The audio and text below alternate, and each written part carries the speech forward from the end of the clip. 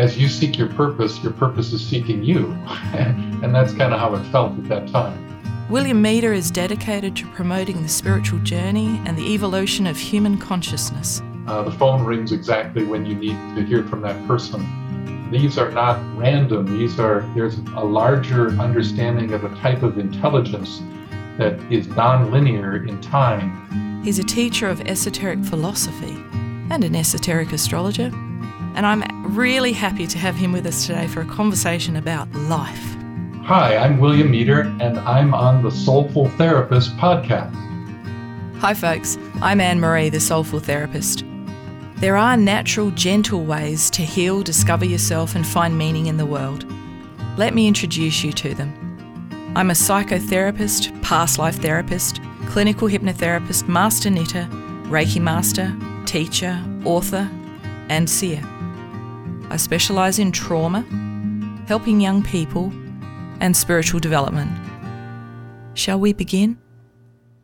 Hello, William. Hello, Anne-Marie. Nice to hear from you. Yeah. So you might not know this, but I actually found out about your work when I was on the phone from one of the Alice Springs mobs. So I was a part of a community of healers and psychics and visionaries.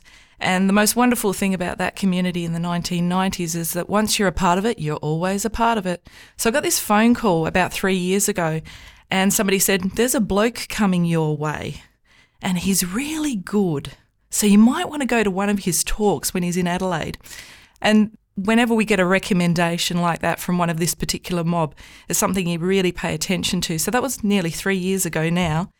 And I remember sitting and listening to one of your first talks, and I went, oh, my brain's going to need to stretch. And fortunately, my brain did stretch, and it was really wonderful. So I've learned so much, and there's so much of what you've taught in those talks that I've actually brought into the clinic. So I've had other people that have really benefited from your teaching. So welcome, and thank you so much. And I also want to introduce you to and acknowledge our listeners. So they're a fabulous group of people. What I love about them is they ask great questions, and they love to explore new thinking.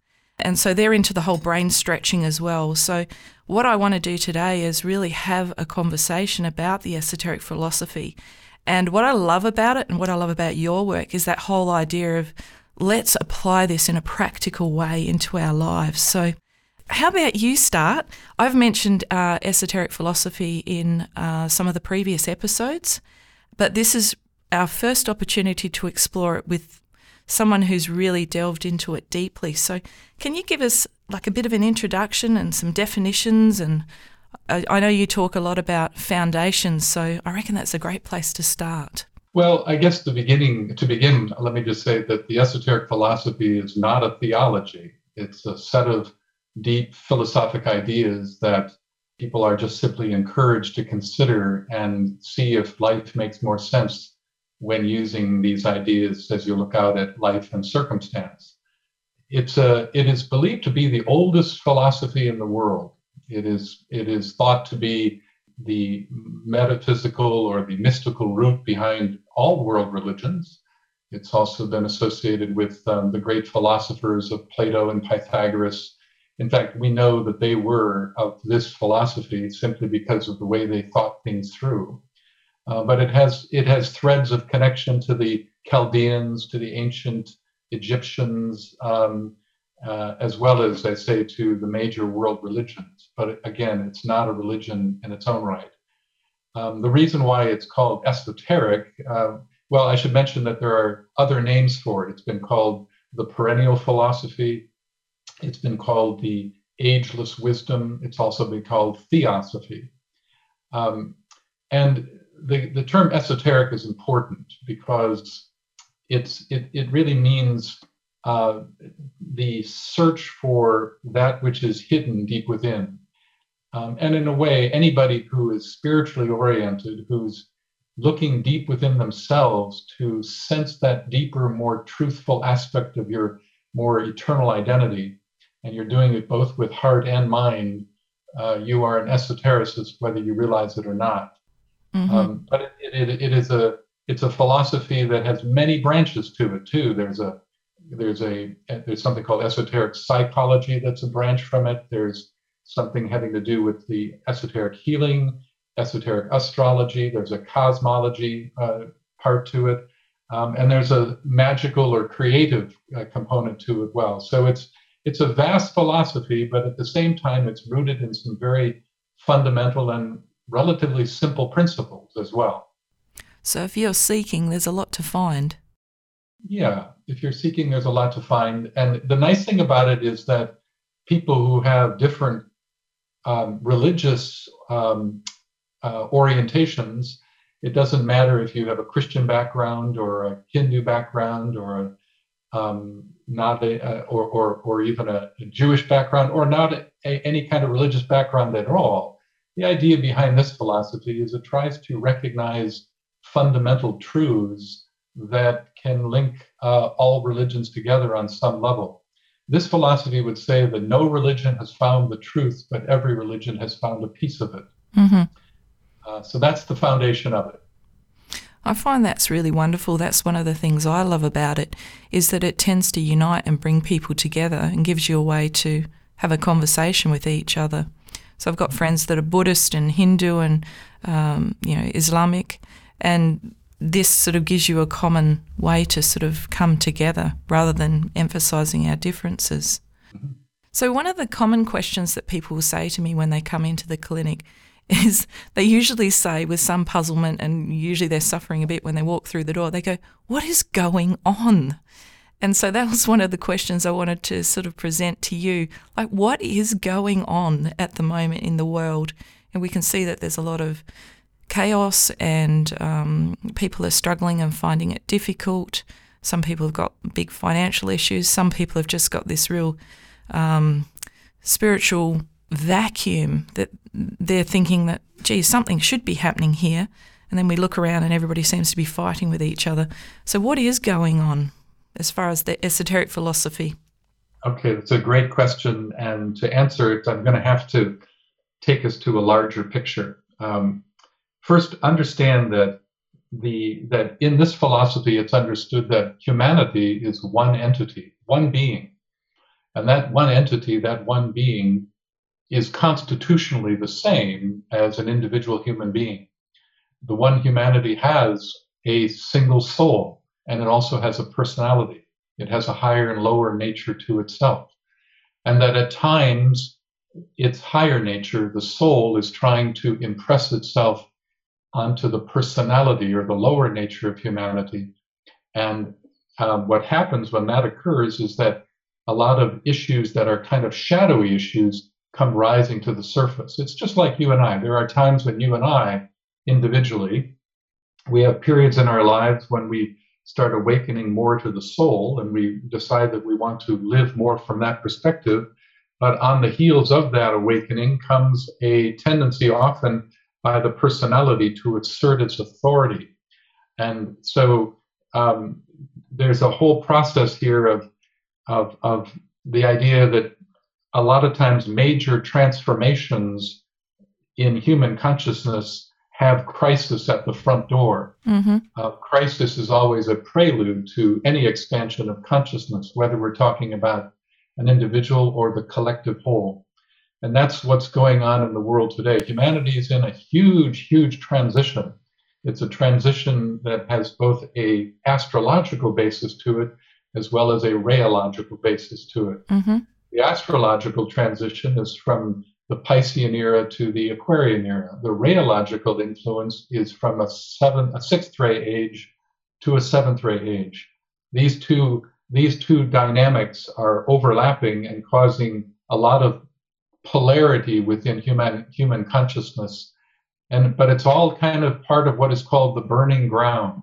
The fact that humanity has to walk across hot coals in order to prove its fitness to move into the next level of united awareness.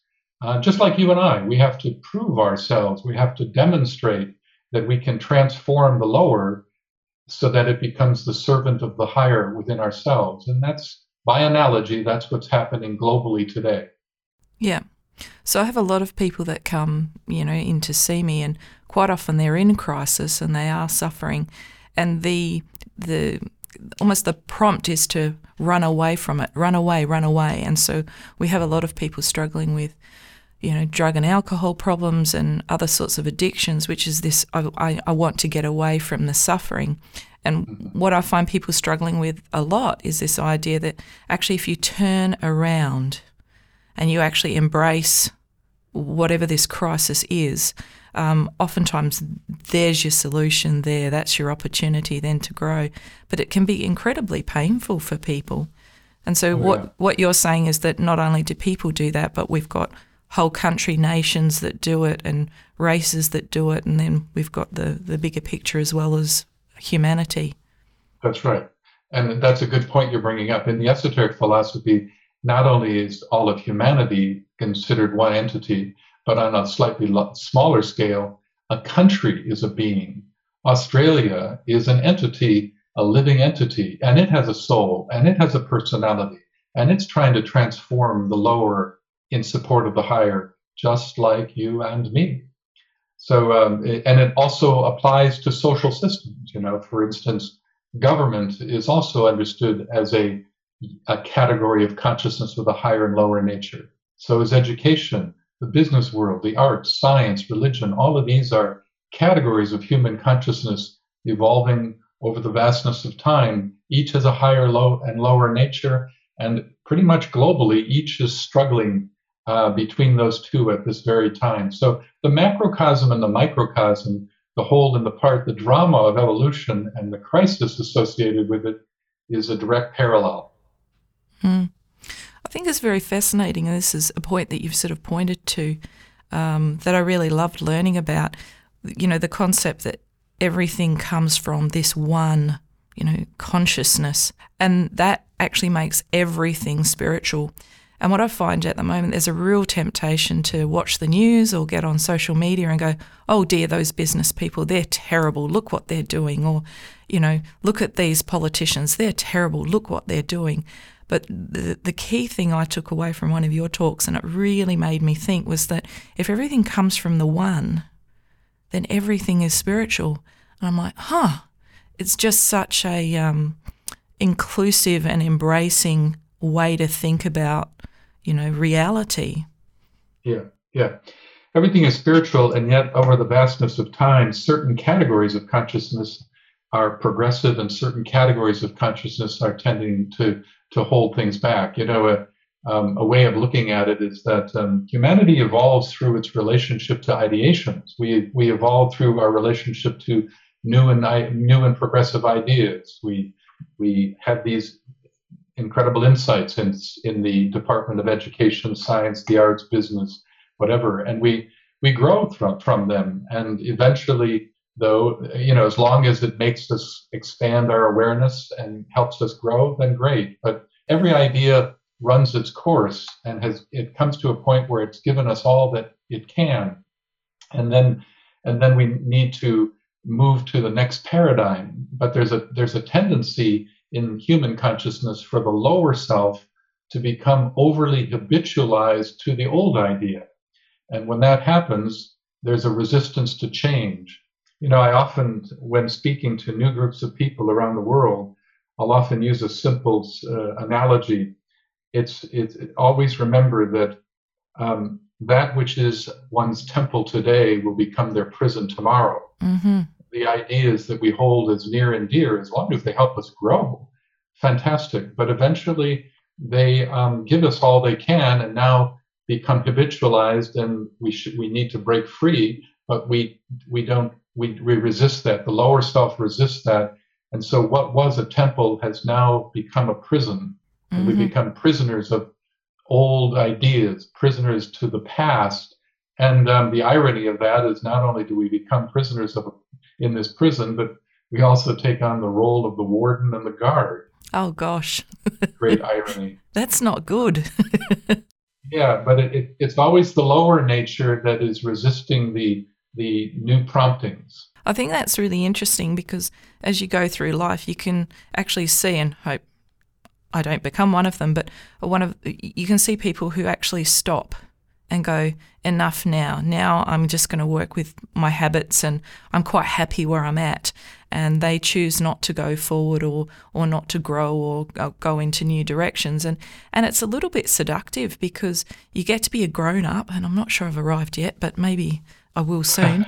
And you go, I feel like I'm actually quite competent. There's quite a few things I do particularly well, and I can feel really proud of myself for that. And it can be, as you've got that increasing sense of competence, there can be a real fear and a real, challenge in around going, hang on a second, there's still things that I can grow and move into and keep learning right up until, the day you pass over. And right. I think that's a challenge for people. Absolutely. And I tell groups everywhere, I always say, look, just keep in mind that the more you commit yourself to try to live from your higher nature, the more you will discover that it's in the last third of the life where an individual will tend to make his or her finest contribution in terms of human betterment. The world will often say that you're in your prime in your 30s and your 40s and be happy with that. But the truth is that that's only from a personality point of view. From the soul's point of view, it's the last third of the life. And to get there, it means to commit yourself to more and more recognizing the soul and trying to shape your actions and reactions from its level of understanding. And you get into the last third of your life, and it's time to really start to shine from a soul perspective.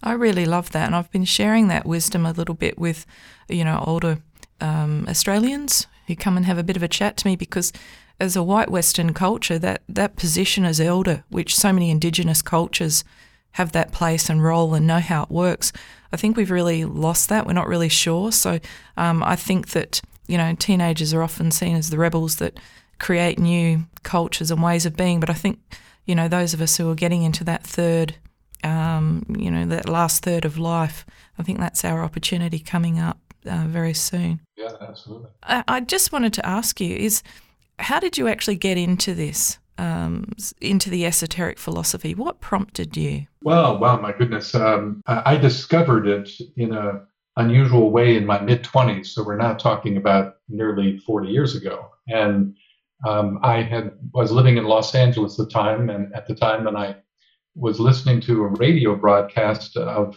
somebody being interviewed on LA radio. And it was a man that was talking about the theme of the reappearance of the Christ.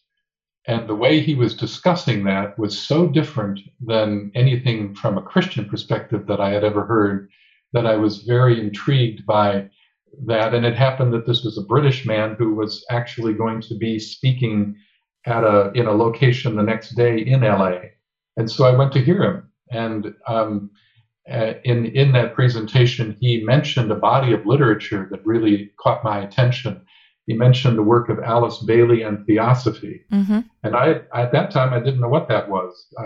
I was already spiritually oriented because I started learning meditation, transcendental meditation, when I was 16. Wow. But I had never heard this before. And so I went to a local metaphysical bookstore in LA and looked up that literature and found it and began to read it. And boy, I tell you, it was like coming home. And in a way, the rest is history. It's become the focal point of my entire life and what I do to support bringing this understanding to others. It almost seems like there are those perfect moments in time and you're just sort of drawn forward into your purpose, and that sounds like what you're describing. Yeah, it's interesting. It's sort of like as you seek your purpose is seeking you. And that's kind of how it felt at that time. Yeah. And that's another common question that I actually get from people. Sometimes I almost feel like if you know a little more, sometimes people almost approach you like a vending machine and say, if I put my money in, then I'm going to get out, my fortune cookie.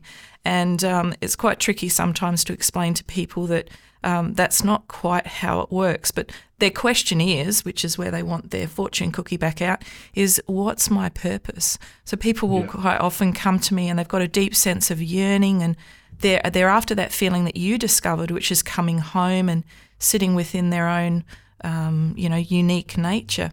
So they often say, well, what's my purpose? And I know you've just put up some beautiful videos on your website actually looking at soul purpose. And I love it when you say, I actually can't tell you what your soul purpose is. And I'd like you to elaborate for people, why not? Why can't we use you like a vending machine, William, and just say, here's your money, where's my fortune cookie? Right.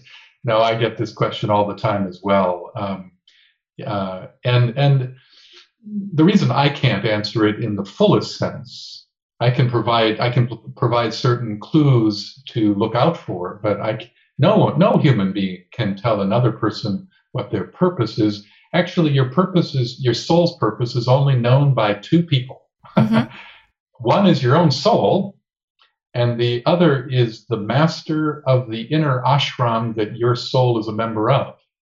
You see, this philosophy says that there are 7 types of souls, and each type of soul has a different way of serving and a different underlying rhythm in terms of what to bring into the world to make an uplifting contribution. Because that's what purpose is. Purpose is always about how can I make an uplifting contribution to the betterment of something beyond myself? And every soul has that innately within it. And yet there are 7 types, and your soul is part of an inner ashram. Mm-hmm. And that there's a master of that ashram that would also have some sense and understanding of your specific purpose. But only those two things, your own soul and that ashram and master, would know. But having said that, there are clues that are well worth considering for everyone who's seriously looking at that question. For instance,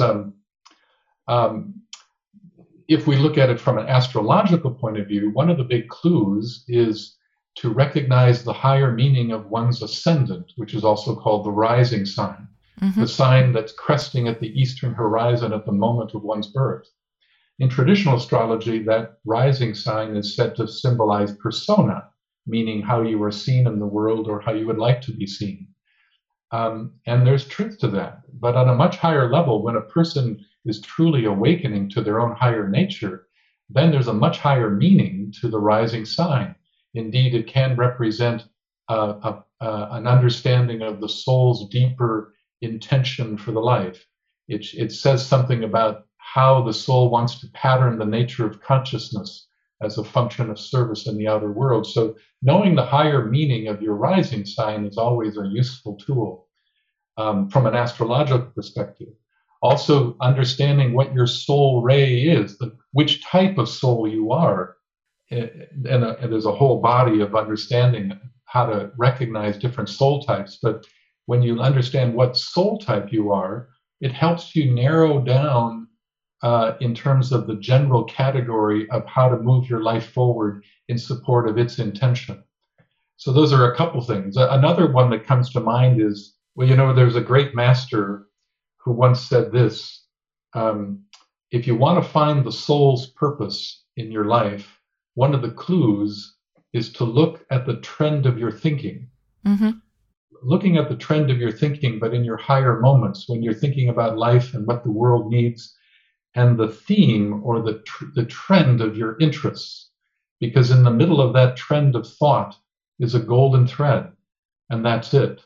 Mm. You see, it's long been understood in this philosophy that the soul, or the container, I should say, that is holding your soul's consciousness, we call it the causal body, it's found on the higher mental plane. And so it has the capacity to launch trends of lofty thought and interest. Mm-hmm. So one of the things a person should always look at is that, or ask themselves rhetorically, the question of, what do you like to think about? And because in that there's something important. What does your mind always go back to over and over? I always think about the great mythologist Joseph Campbell. I'm sure you know who he was. Oh, yes. And he made famous a great sentence that is known around the world. And he made the statement, follow your bliss. I'm sure you've heard this, follow your bliss. Well, from an esoteric point of view, I would tend to rephrase that. And I would say it this way: follow the trend of your thinking that gives rise to bliss. Mm-hmm. So that's one. Those are a few ways to understand and to sort of get at the question of soul purpose. So that sort of reminds me, because I take it back to a practical level. So I go back to Shrek, and Donkey and Shrek are having a conversation, and the conversation is, it's really an onion. Just keep peeling it back. So peeling back the bliss to get to the thinking underneath to find what it is that's prompting you. Yep, that's a good analogy. Sure, yeah. One of the experiences I've had, which you might want to comment on, which is, I'm trotting along and I'm doing what seems to make sense to me, and the things that seem natural, and then occasionally what will happen, and generally when it's time for me to move into a new direction, people will pop up and ask me for things, and I go, oh my gosh, I can't possibly do that. I had somebody suggest to me 2 years ago that you should do a podcast. And I went, oh no, I couldn't possibly do that. And then somebody else said, you should do a podcast. This was some, months later. And I went, no, I don't think I could possibly do that. And then the third person popped up and went, no, really, Anne-Marie, we really do need some of these stories. You really do need to be a podcast, presenter. And in the end, what happened was that, and I'm not sure quite what's influencing me, but a fourth person turned up, because by this stage I'm going, oh my gosh, maybe I should. And then, of course, a podcast booth opened up on the floor of my building, and and I ended up meeting, the right people at a business event. But I still was going, I'm still sitting on the fence. And then another person popped up and said, do you know what? I think you'd be great in television, at which point I completely panicked and went, I think a podcast will be great. yeah. So that sort of even goes beyond like the thinking, like it's almost like this wave of influence that's coming sort of from the outside world. Have you heard of that happening? Yeah, I often refer to that as the importance of the circumstantial message. There's actually a deep occult understanding of that process. The soul can often speak through the synchronicities of circumstance.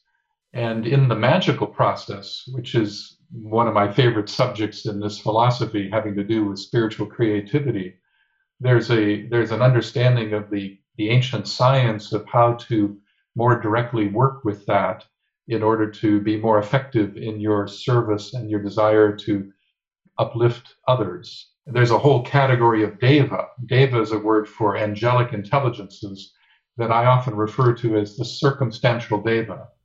And those intelligence, they often shape patterns of circumstance so that right people cross your path at the right time, doors open you didn't know existed, the phone rings exactly when you need to hear from that person. These are not random. There's a larger understanding of a type of intelligence that is nonlinear in time that can coordinate events to make those realizations possible. So yes, it's good that you're seeing that. That's so important when walking the path. Well, that's what happens when you spend 6 years in the desert and you realise you're not living in white Australia anymore. You're actually living in Aboriginal Australia.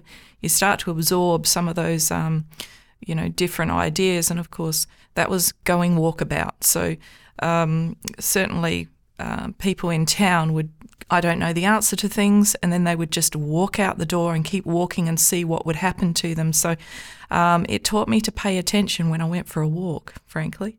So you've just pointed to, some of the things that, that's a whole area of study, this devic intelligence.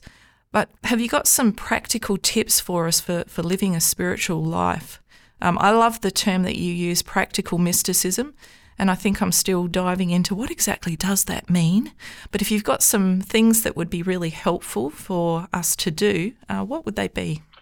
Well, practical mysticism is the way of the future, truly. And just to get a context for that, it's related to the transition between Pisces and Aquarius. So these two transitions, 6th ray to 7th ray too, we are leaving a long era of mystical orientation to life and stepping into the world, the era of practical mysticism, which has much to do with a more deliberate and intelligent way of grounding spiritual truths in our lives. Practical mysticism is not just about the cultivating the heart, but it's also cultivating the mind. Because in this philosophy, it's understood that the mind is as sacred as the heart. A lot of people think that the heart is somehow superior to the mind, but esotericism would say nonsense.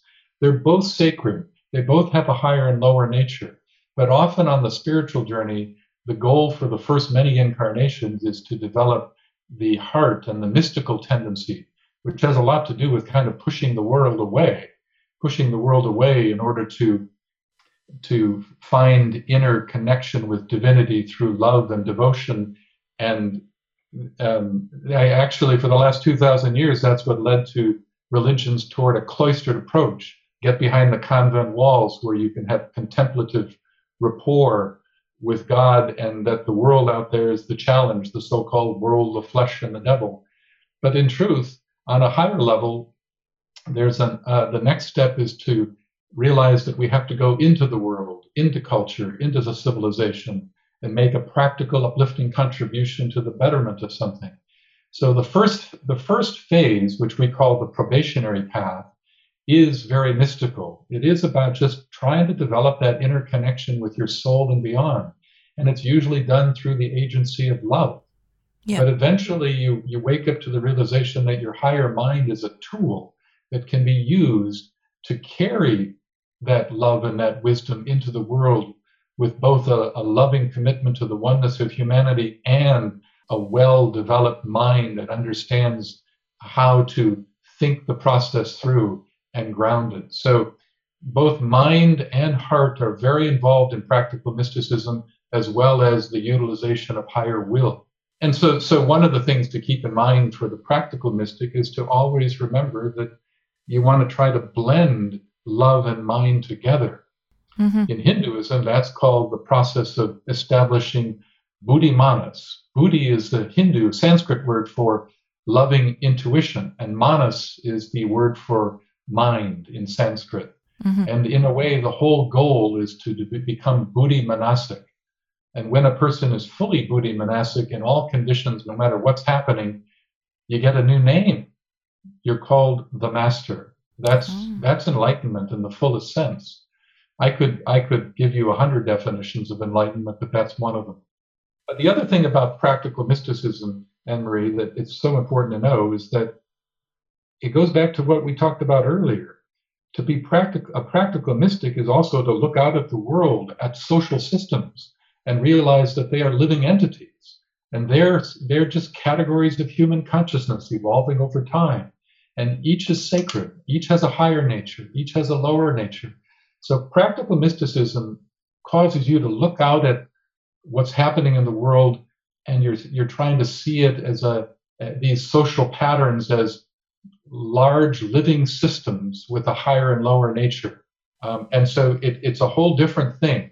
And that you realize that every social system is sacred, but has a higher and lower nature. So you commit yourself in that way. And part of that capacity to do that is contingent upon the measure of your third eye's opening. The third eye has many functions. I could talk a lot about it, but one of the functions of the third eye is to start to sense internally the soul hidden within all things. And when you're looking out at the world, when you watch the news, when you see what's going on in your country, when you see what's going on in politics, it's the third eye that looks beyond the form of the country or the form of the politics to try to sense what is the soulful quality that's struggling to express itself through that form and doing it with different degrees of accuracy and distortion. That's the function of the third eye. That's called the eye of vision in the ancient literature. None of us have a fully open third eye. A fully open third eye is another measure of enlightenment.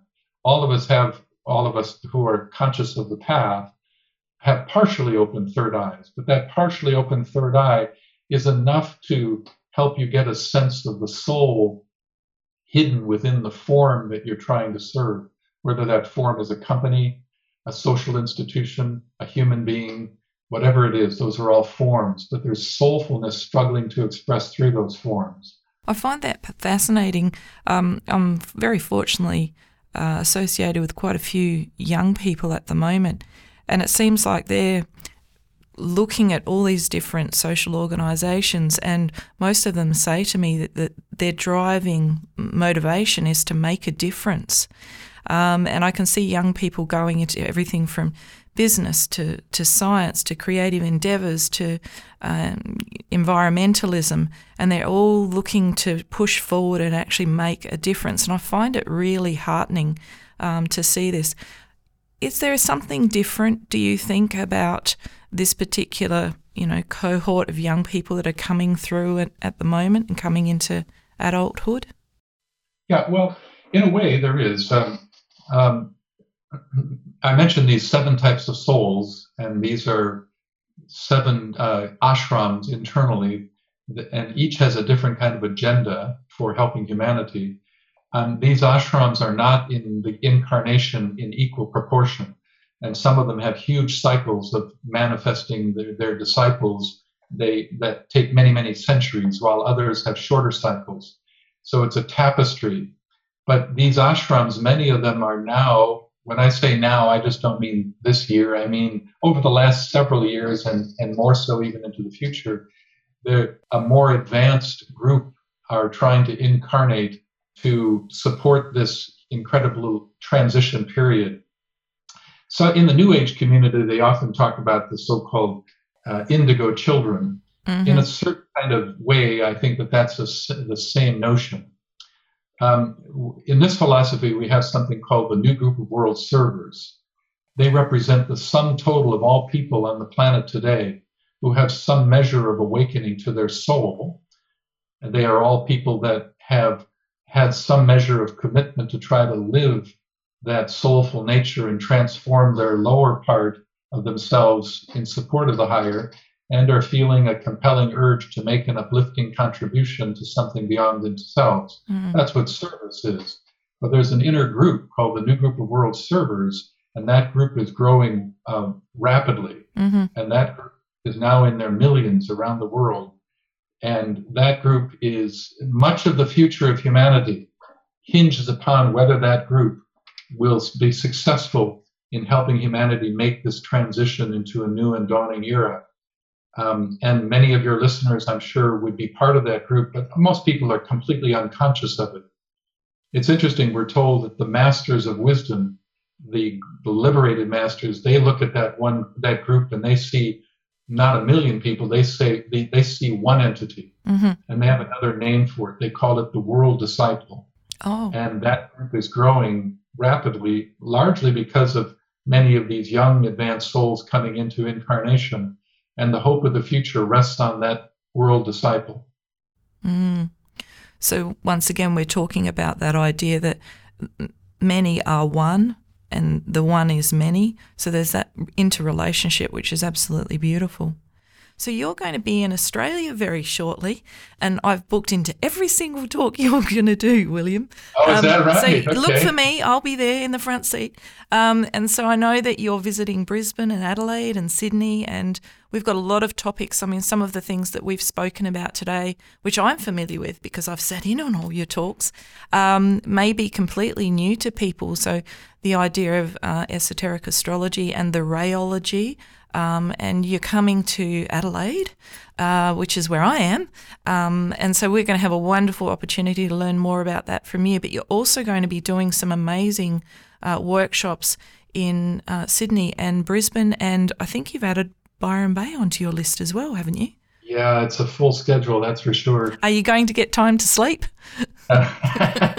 Well, I'm going to be there for nearly 3 weeks, and then a week after that, then another week in New Zealand. So it's a big trip. But yeah, I'm going to be doing many things there.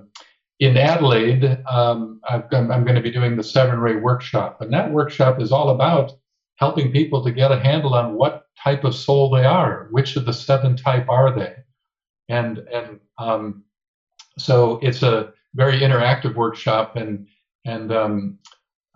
that'll be a day-long workshop on February 27th, actually. I'm also going to be doing a talk on esoteric astrology while I'm there, I believe. Wonderful. Yes, it's a gourmet breakfast and astrology talk. And all of this is on my website. I'll also be doing a talk on something called the keys, which is unlocking the soul's purpose, which is kind of what we were just talking about. I'll be also doing some other things. As you rightly said, I'll be in Sydney, and in Sydney is where I have my culminating subject, where I always do a whole weekend retreat there. And this one is a wonderful workshop. It's called Forerunner of the Light, Transforming the Echoes of Atlantis. Mm-hmm. And that's all about that new group of world servers and the critical role they play today. And that, too, has a lot to do with getting a sense of what ashram you are from and what are some of the skills needed to be more effective as a forerunner of the light.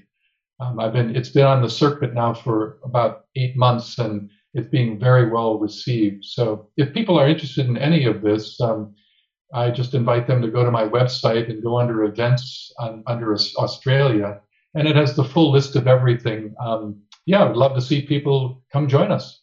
I will also have a link to that on our show notes as well. So there's a couple of different ways for them to find where you are and what you're doing. And I'm going to have have a bit of a talk to that DVIC Intelligence so I can get to Sydney for the Forerunners of the Light. We'll see whether those coincidences will line up for me. Okay, well, I hope you can make it. That'd be great. Yeah, I hope so. I just want to say to everybody that's listening that it's so important for people to realize the magnitude of the times we live in, and that these next few years, really, I mark it as 6 or 7 years, are perhaps the most important years of our spiritual lives. There's so much that is predicted to be happening that as humanity walks this burning ground period. And if you, the listener, have any measure of awakening to your own soul, realize that you have a gift to bring out into the world. You have a category of wisdom unique to your history, both your history in this life as well as many lives. And your wisdom and your love is needed more now than at any other time in human history. So I invite people to really recognize the unique time and opportunity that we currently live in. In short, this is your time. Thank you so much for that. And thanks for chatting today. I feel so spoiled. It's almost like I've had my own personal masterclass. I've got some of the Alice Bailey books at home. I walked through a secondhand bookstore and they just sort of seemed to jump off the shelf and into my arms. And I must admit, I have opened them a couple of times and then I've gone, oh my gosh, that paragraph, I'm going to have to chew on that for about a week. And so then I shut the book and I came to listen to you instead, because then I can ask questions as well. So I just want to thank you for making all of this beautiful wisdom so accessible to us. I'm really looking forward to your workshops and talks, and I'm going to see you in a couple of weeks, and I'd like to invite everybody else to come along and have a listen as well. So thank you so much. Again, you're welcome, Anne-Marie. Thank you. So there'll be a link to William's events and I'm going to put also a link up to the Soul Purpose videos, and there is a beautiful story that William tells about the burning ground. So I'm going to put a link to all of those in the show notes, so you'll just be able to click and go to some really great videos as well. And if you want to see an event, I suggest you get onto that right away, because he's a pretty popular bloke.